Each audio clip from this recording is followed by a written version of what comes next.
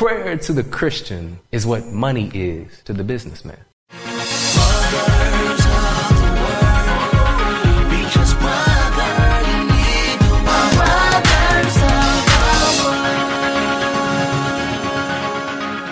And now for Your First Love. Good evening, everybody.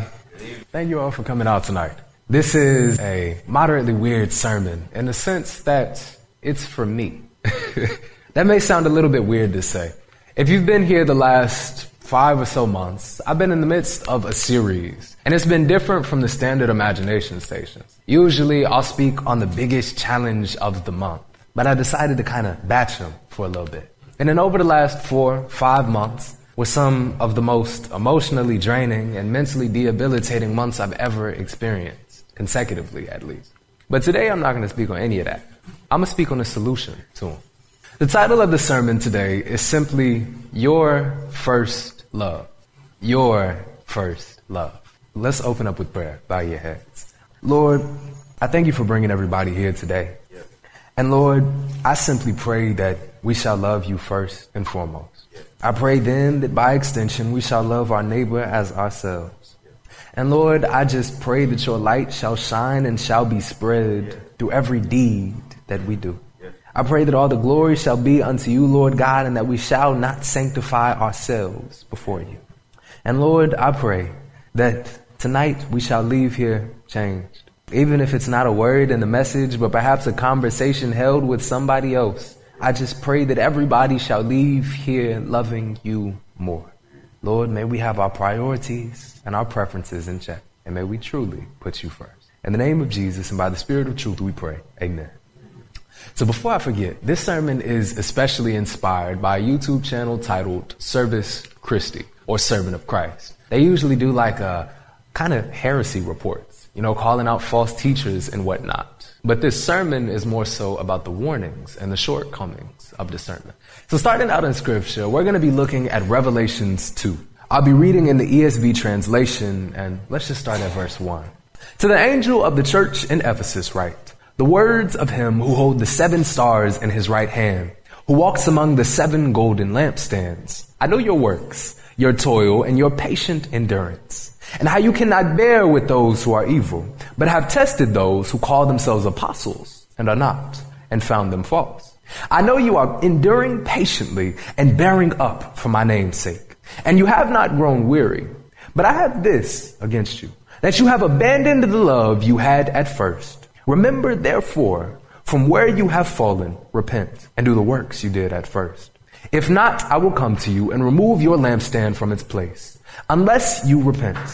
Yet this you have. You hate the works of the Nicolaitans, which I also hate. He who has an ear, let him hear what the Spirit says to the churches. To the one who conquers, I will grant to eat of the tree of life, which is in the paradise of God. So we see something interesting here. First, we see this church being affirmed. It's positive. They're resisting evil. They can't bear to stand it. They're calling out these false teachings and preachings and apostles. But they had abandoned their first love. Now, there's something kind of interesting about priorities biblically. And that's that if you allow for something that is commonly good to be before Christ, it becomes a bad thing. See, whatever you put before Jesus in your order of preferences and priorities becomes an idol of sorts. You put it before God, and to many extents, you put it above God. And even if you don't necessarily, love something more than you do Jesus, even negative emotions apply too.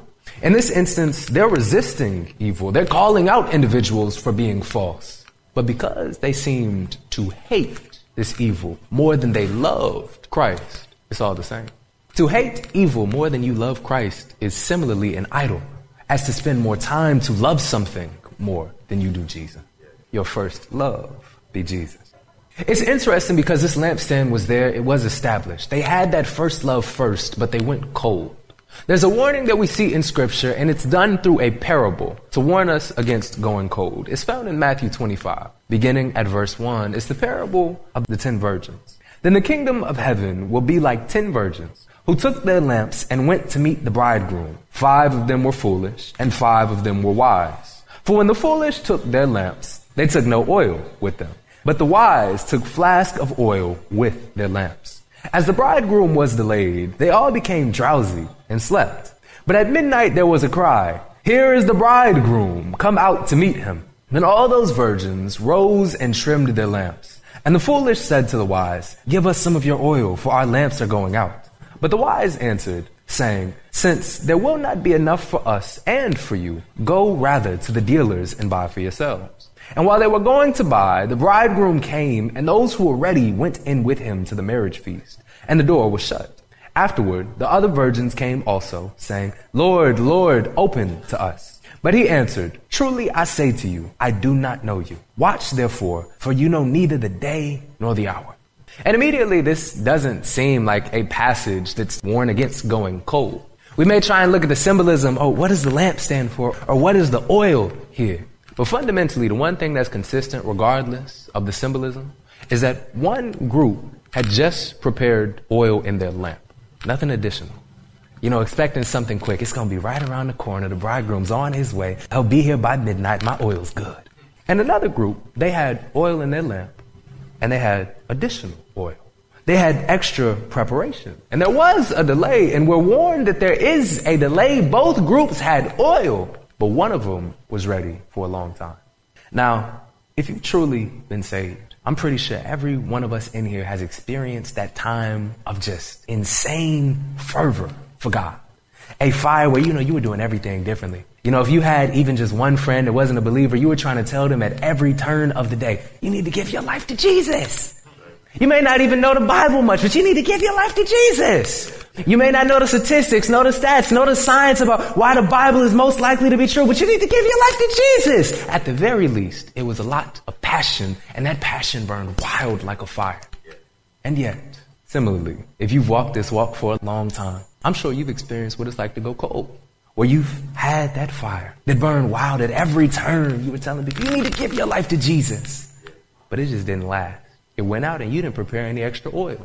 Or worse off, it went out and you were asleep. You didn't even notice the cold coming across you. We are warned in Scripture to prepare for a long time. And throughout this process, to make sure that we have a disposition towards Jesus. And evidence for this is seen in Matthew 22, verses 34 through 40. But when the Pharisees heard that he had silenced the Sadducees, they gathered together, and one of them, a lawyer, asked him a question to test him. "Teacher, which is the greatest commandment in the law?"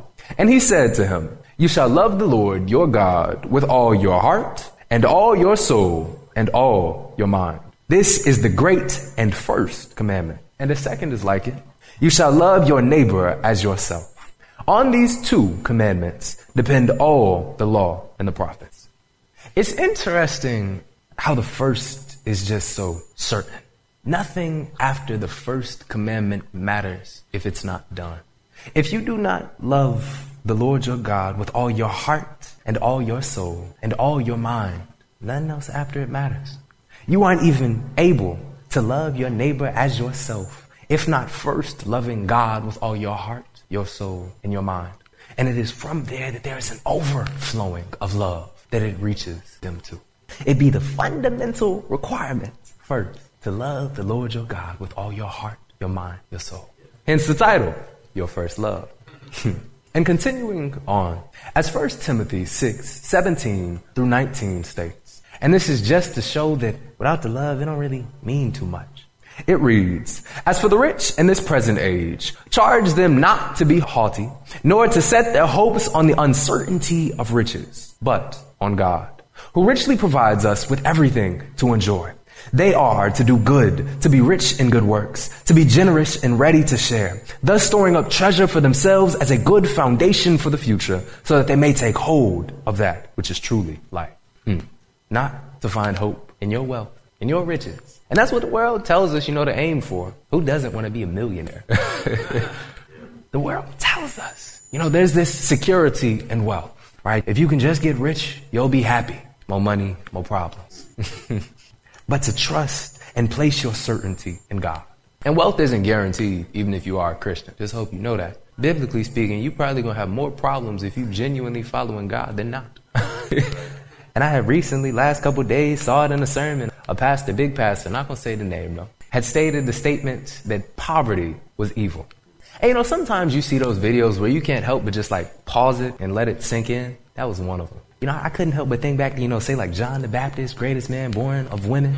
And how he was thin, swaying like a reed in the wind. And he was eating honey and locusts. He was the brokest of them all. I couldn't help but think of the early church movement where you had Jesus and the disciples that were establishing Christianity, changing the world. And the movement was being done in poverty. Couldn't help but think of the disciples, after Jesus' death, who went on to continue to do works. And they weren't, taking a tithe. They weren't rich by any means. They were working day by day, hoping that, Lord, please provide me this day the bread that I may eat. Literally. A hand-to-mouth salary. And yet this is what Christianity was established in. These men were dirt poor. If you have kids don't even have jobs, may just get like a $5 allowance. Probably got more wealth than them. Literally. But they had trust in God. And they were truly able to take hold of that which is valuable in life. Still, these disciples weren't perfect. See, it's not just physical wealth that we have to look out for, but sometimes individuals be getting hyped up in their own righteousness, their own spirituality. We saw this clearly from the disciples in Luke 10, verses 17 through 20. And it reads, "The 72 returned with joy, saying, 'Lord, even the demons are subject to us in your name.'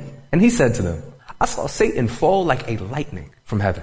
Behold, I have given you authority to tread on serpents and scorpions, and over all the power of the enemy, and nothing shall hurt you. Nevertheless, do not rejoice in this, that the spirits are subject to you, but rejoice that your names are written in heaven.'" Your first love, the only one that can save you. And this is what we rejoice about. It's not about wealth and riches in a physical sense. Shoot, it's not about miraculous powers if we're one of the few that can clearly express it. But it is about our names being written in heaven. What is greater to rejoice over? Even if you had the whole world, what would it gain you if it cost you your soul? An eternity. Our first love. We continue on to verses 38 through 42. Same chapter, Luke 10. It reads, "Now as they went on their way, Jesus entered a village. And a woman named Martha welcomed him into her home. And she had a sister called Mary, who sat at the Lord's feet and listened to his teaching. But Martha was distracted with much serving. And she went up to him and said, 'Lord, do you not care that my sister has left me to serve alone? Tell her then to help me.' But the Lord answered her, 'Martha, Martha, you are anxious and troubled about many things. But one thing is necessary. Mary has chosen the good portion, which will not be taken away from her.'" Martha was doing a good thing. She was occupied with much serving, not even a little serving, much serving. But still, she did not have that fundamental thing. That first love. And if you put that first love second, then nothing else matters.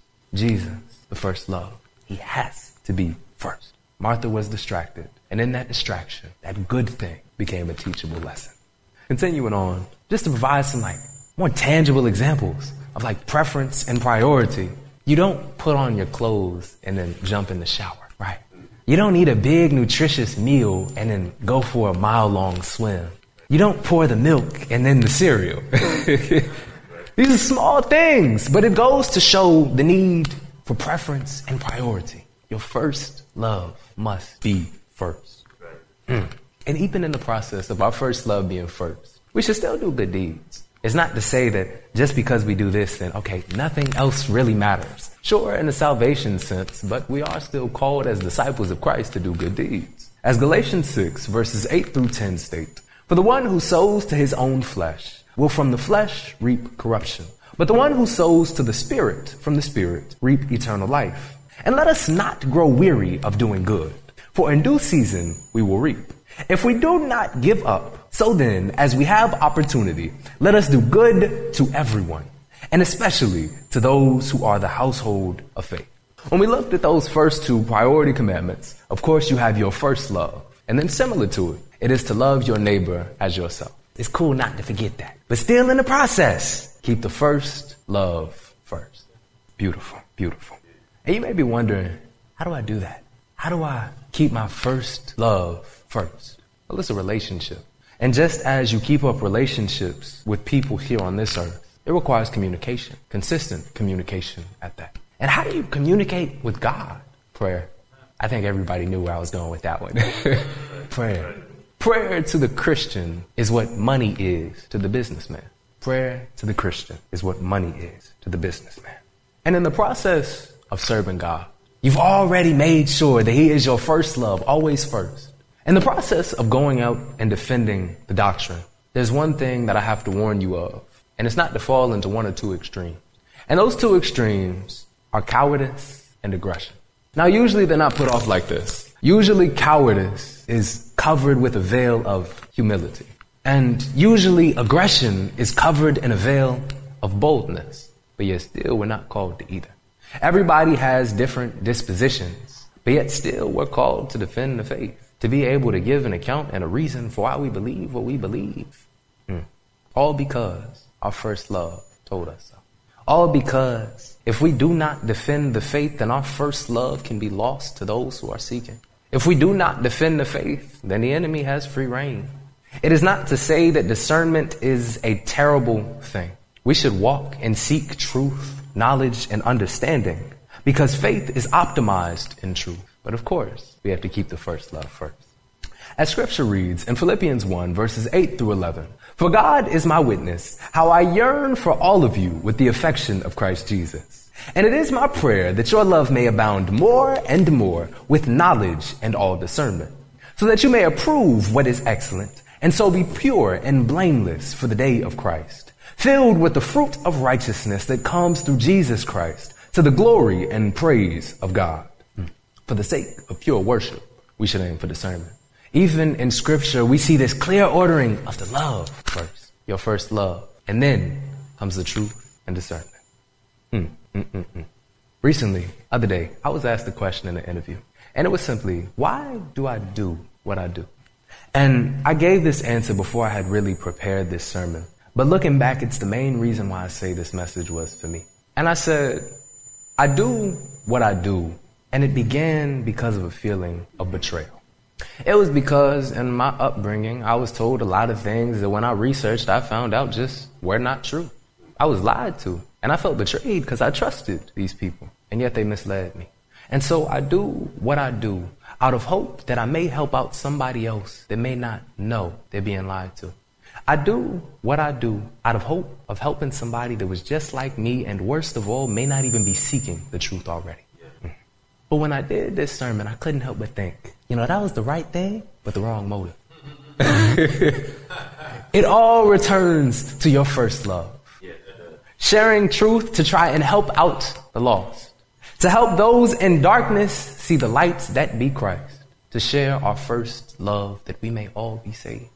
For we rejoice not in wealth and riches, nor in miracles and spirituality, but that our names be written in the book of eternal life.